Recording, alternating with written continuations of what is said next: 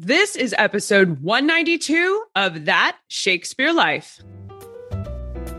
Bring our podcast into your classroom with access to our video streaming library, printable worksheets, lesson plans, and activities that work like science labs for Shakespeare history.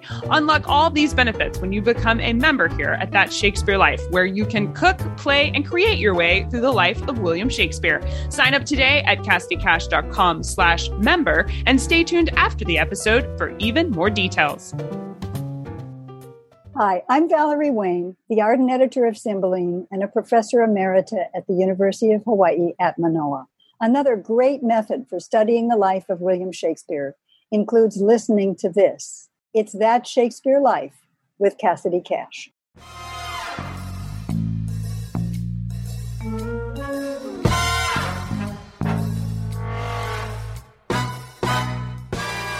Historically, the term was rather vague. By the time we come to Shakespeare's time, the term carrot was out there pretty well and fairly well defined, although even today, there are some white carrots that people confuse with parsnips, and so there could have been that confusion in that era as well.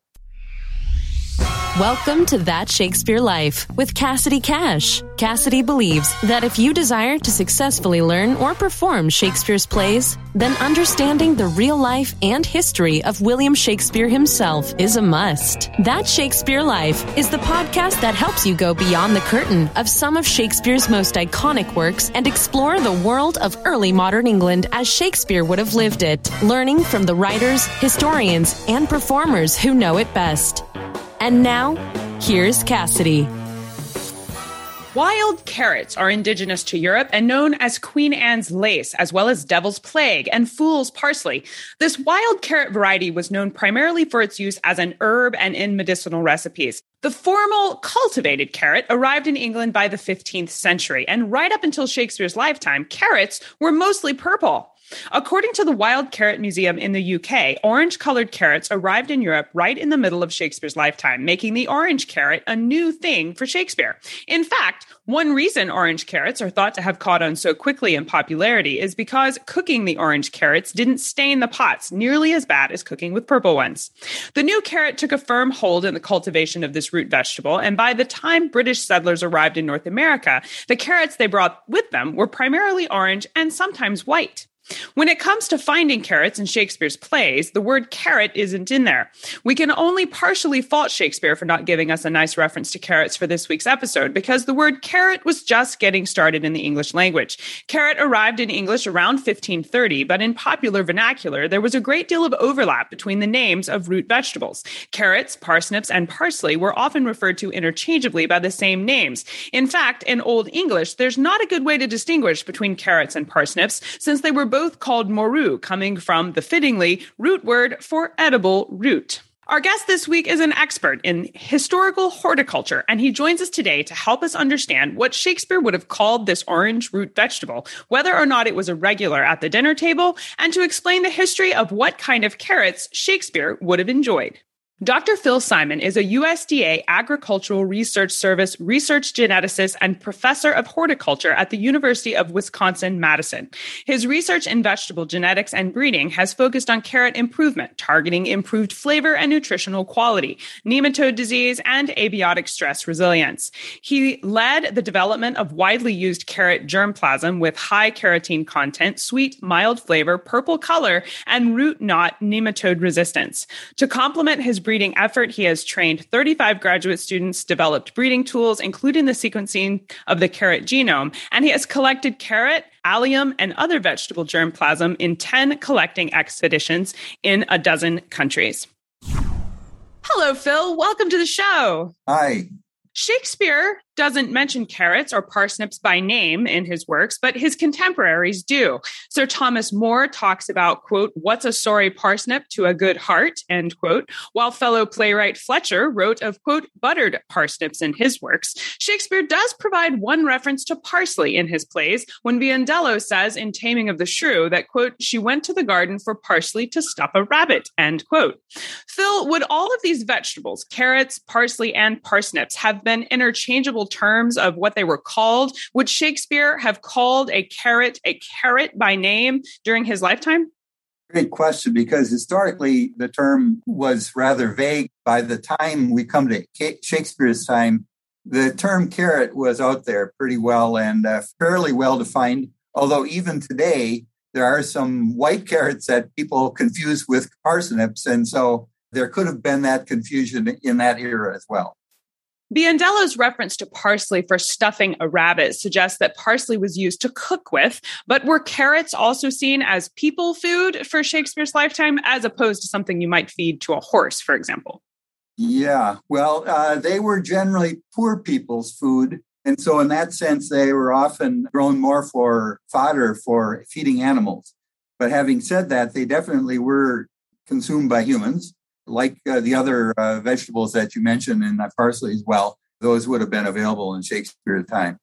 What were some popular carrot-based dishes or recipes for Shakespeare's lifetime? What kind of things did they cook with these carrots? Yeah, that's a great question, too. And in fact, there's an English author, Alicia Amherst, that wrote a cookbook that refers to carrots, although I've never seen the original. It's only referred to. I'll mention two people's names as we go along here. One is Otto Banga, who's a Dutch researcher of the 1950s that wrote really the history of carrots.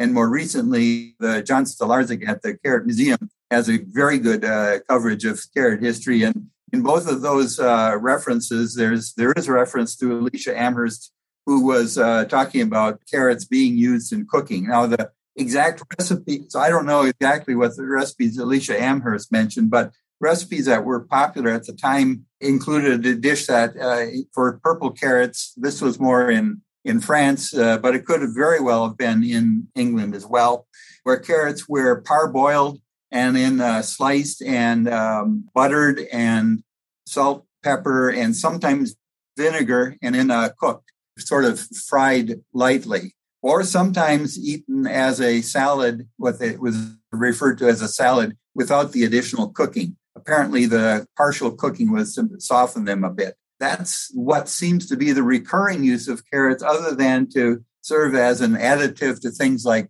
when you're cooking meat or sometimes cooking potatoes for a long time, put some carrots in the mix with those dishes.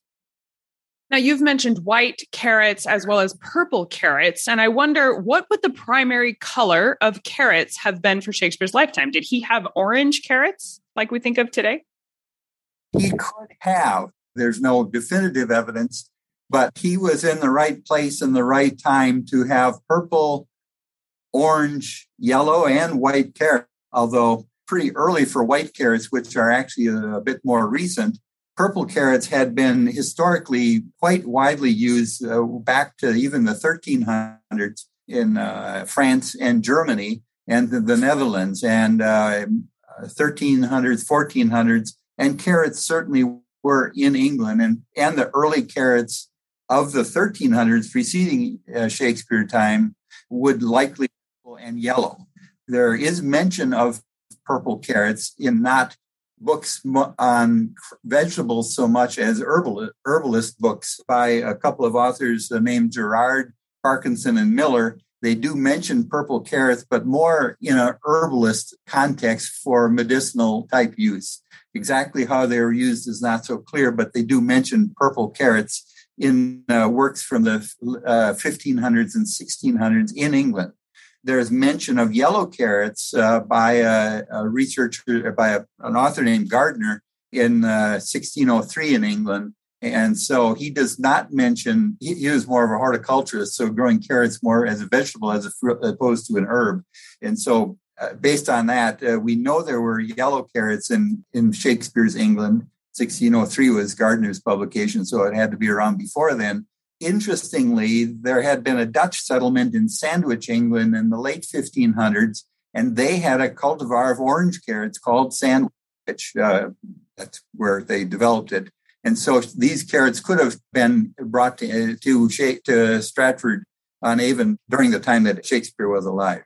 So he could have had purple, yellow, and orange carrots, and maybe white. So if carrots were originally purple, what motivated the cultivation of orange carrots? Was there some kind of political reason for developing an orange carrot, or were people just interested to see what kind of colors they could make? That's an interesting question, too. The bigger answer is the one you gave at the end. It's just one of the range of colors that carrots naturally occur in, naturally in the context of agriculture, if you're considering agriculture to be a natural process, which it isn't really because it's all contrived by humans.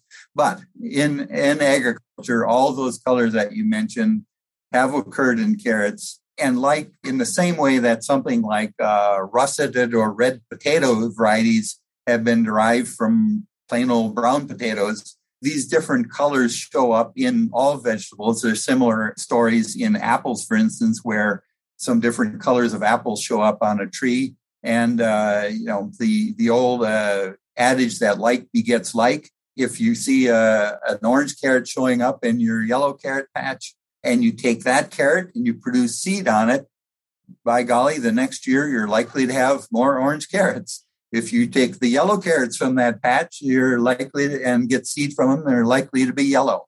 And so that's the process that domestication has used to give us the crops that we have today.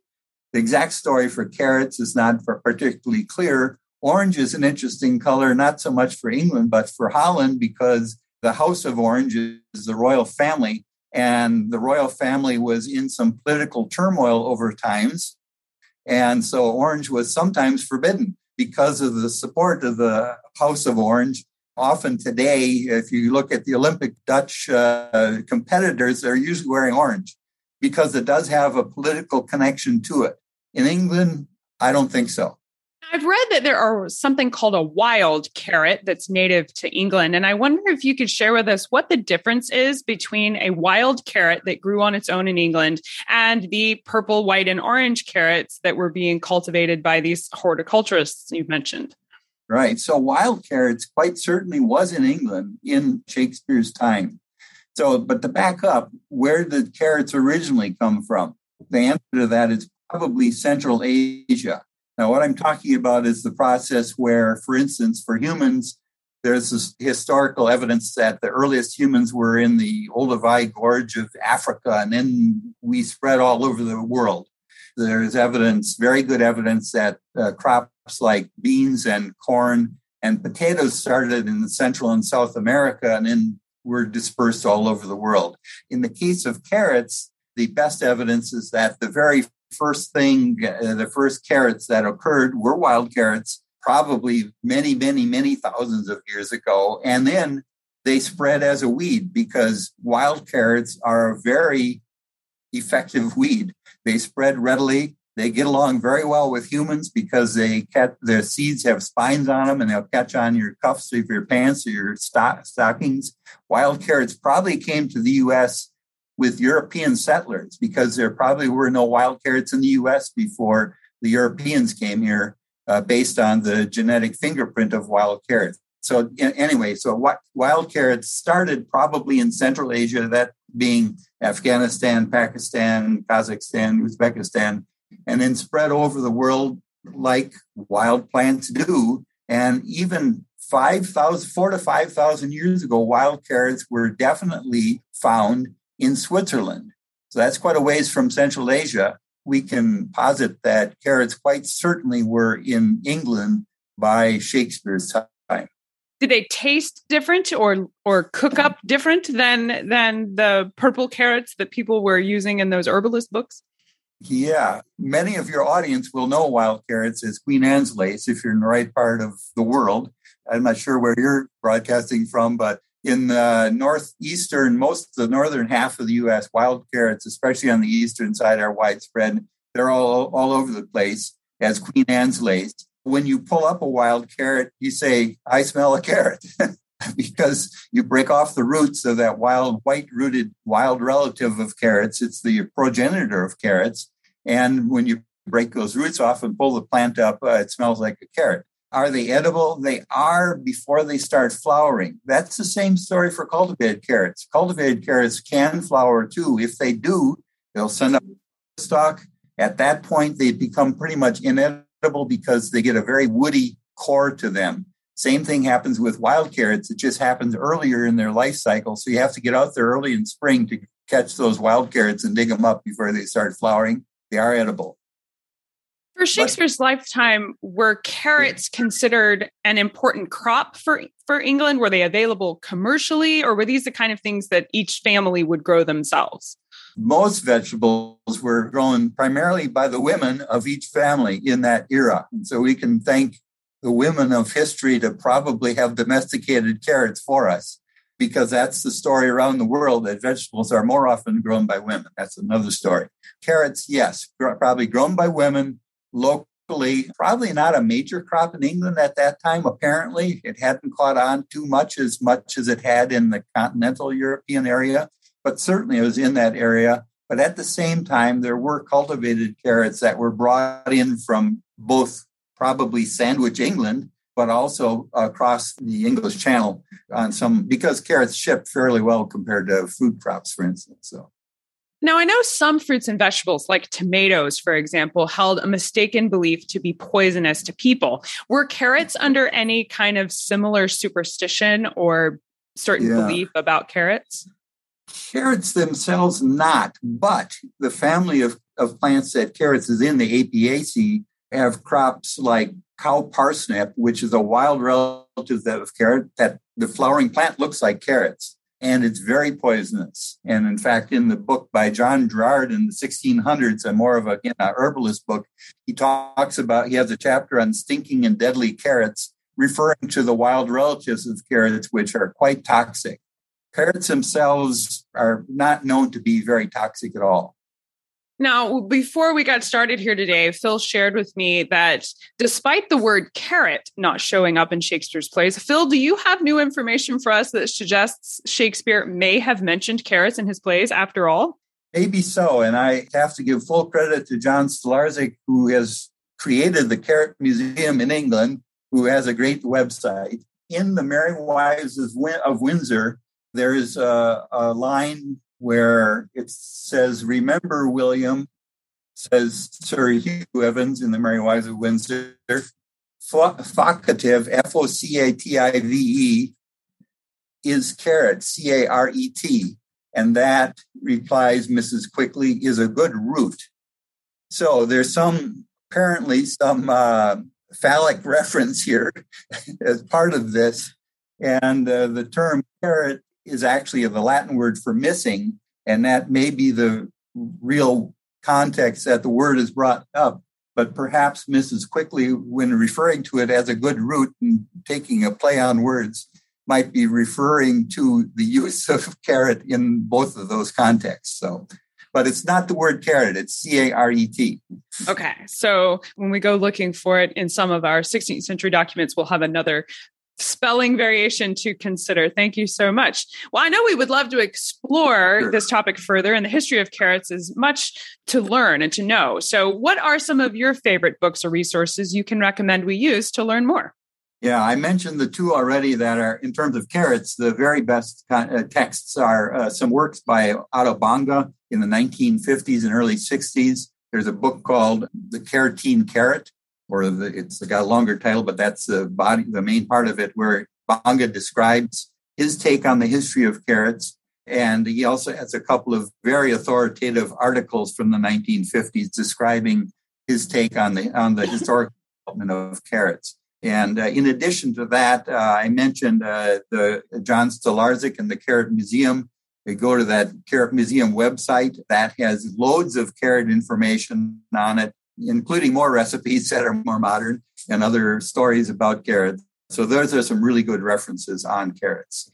Thank you so much for mentioning those. We actually spoke with John at the Carrot Museum to put together some parts of this episode. So we'll definitely be linking to his website. Thank you for recommending these. Y'all can check out the show notes for today's episode to find links to these as well as to Phil Simon's work. So stay tuned at the end to find the link for that. Now, Phil, we ask everyone this next question here at That Shakespeare Life, and that's, what's the one book you would take with you on a deserted island? My friends in England tell me I'm supposed to allow you the complete works of Shakespeare and a copy of the Bible. So your choice would be in addition to those. Well, a book that really fascinates me, I don't reread books very often, But the book entitled The Man Who Mistook His Wife for a Hat by Oliver Sacks, to me, is a fascinating book. I won't go into details. It's more of a book on variations on what we consider normal human behavior, just as part of that natural variation amongst us humans. I think that you would be well set up on your deserted island with that selection for sure. So what's next for you? What are you working on now that you're excited about? Well, my career, we focused a lot on not only developing carrots improved for growers so that they have things like disease resistance and better productivity. For in the case of carrots, better appearance. That's a big part of selling carrots is how they look. But in addition to that, career-wise, I put a lot of effort in the nutritional quality of carrots. It's orange, and so what we've done is in the last decades improve the nutritional quality of carrots. If you bought a carrot in the U.S. in 1970, it had only about 2/3 the nutritional quality of carrots in the U.S. today, thanks to the breeding that I'm a part of. It's not just me, for improvement. What we're focusing on right now is looking at flavor and texture. People like juicy carrots, but juicy carrots present some problems for growers. So we're trying to figure out how to develop a juicy, tender carrot that bursts in your mouth, but when the grower is handling it, it doesn't burst when she's packing them on the packing shed. But people like juicy carrots, so that's kind of a new focus on things. Flavor is a big focus as well, because if you got nutritionally important carrots that people don't want to eat, we're not going to go anywhere. Also, carrots are a big deal in developing in Asia. And as time goes along, the challenges of climate change are probably going to hit Asia stronger and earlier than here, although we've got plenty of them in the U.S. already. But so we're doing a lot of work in Asia looking at developing carrots that are better, more tolerant to heat and drought and salinity. And so that's some new areas that we're working at. Well, I know my children will be very excited to hear about your work, carrots being one of their favorite foods. So thank you so much, Phil Simon, for your work in helping keep carrots wonderful for all of us and for being here today to share with us the history of carrots in Shakespeare's lifetime. This has been a really fun conversation. Thank you so much. Thank you. I appreciate the opportunity. Don't forget to stop by our show notes for today's episode to find bonus history like pictures of wild carrots, links to Phil Simon's work, as well as all the resources recommended in today's episode. In honor of the Christmas holiday this week, we have a special Christmas gift for you. We have packaged up a carrot recipe available in the show notes. You can download a printable cooking card for the carrot recipe Phil mentions in today's episode. Download that from the show notes, and I hope it helps you bring a little Shakespeare history to your Christmas table. Find all these things at CassidyCash.com/episode 192. That's CassidyCash.com/EP192. If you enjoy our show, be sure to leave us a comment and a rating on your favorite podcast platform and share the show with someone you think might enjoy learning something new about Shakespeare. For exclusive podcast episodes, bonus content, and a library of printable resources like lesson plans, worksheets, and even some Shakespeare history courses that coordinate with our show, be sure to explore our members area at CassidyCash.com/member. That's CassidyCash.com/member. That's it for this week. Thank you for listening. From all of us here at That Shakespeare Life, we wish you a Merry Christmas and all the best of the holiday season. Thank you for spending a few minutes of your holidays with us today. I'm Cassidy Cash, and I hope you learned something new about the Bard. I'll see you next week. Bye-bye. Thank you for listening to That Shakespeare Life. As always, the best conversations happen after the episode over at CassidyCash.com. Become a part of a vibrant Shakespeare conversation by adding your voice over at the website. Until next time, remember, when you want to know William Shakespeare, you have to go behind the curtain and into That Shakespeare Life.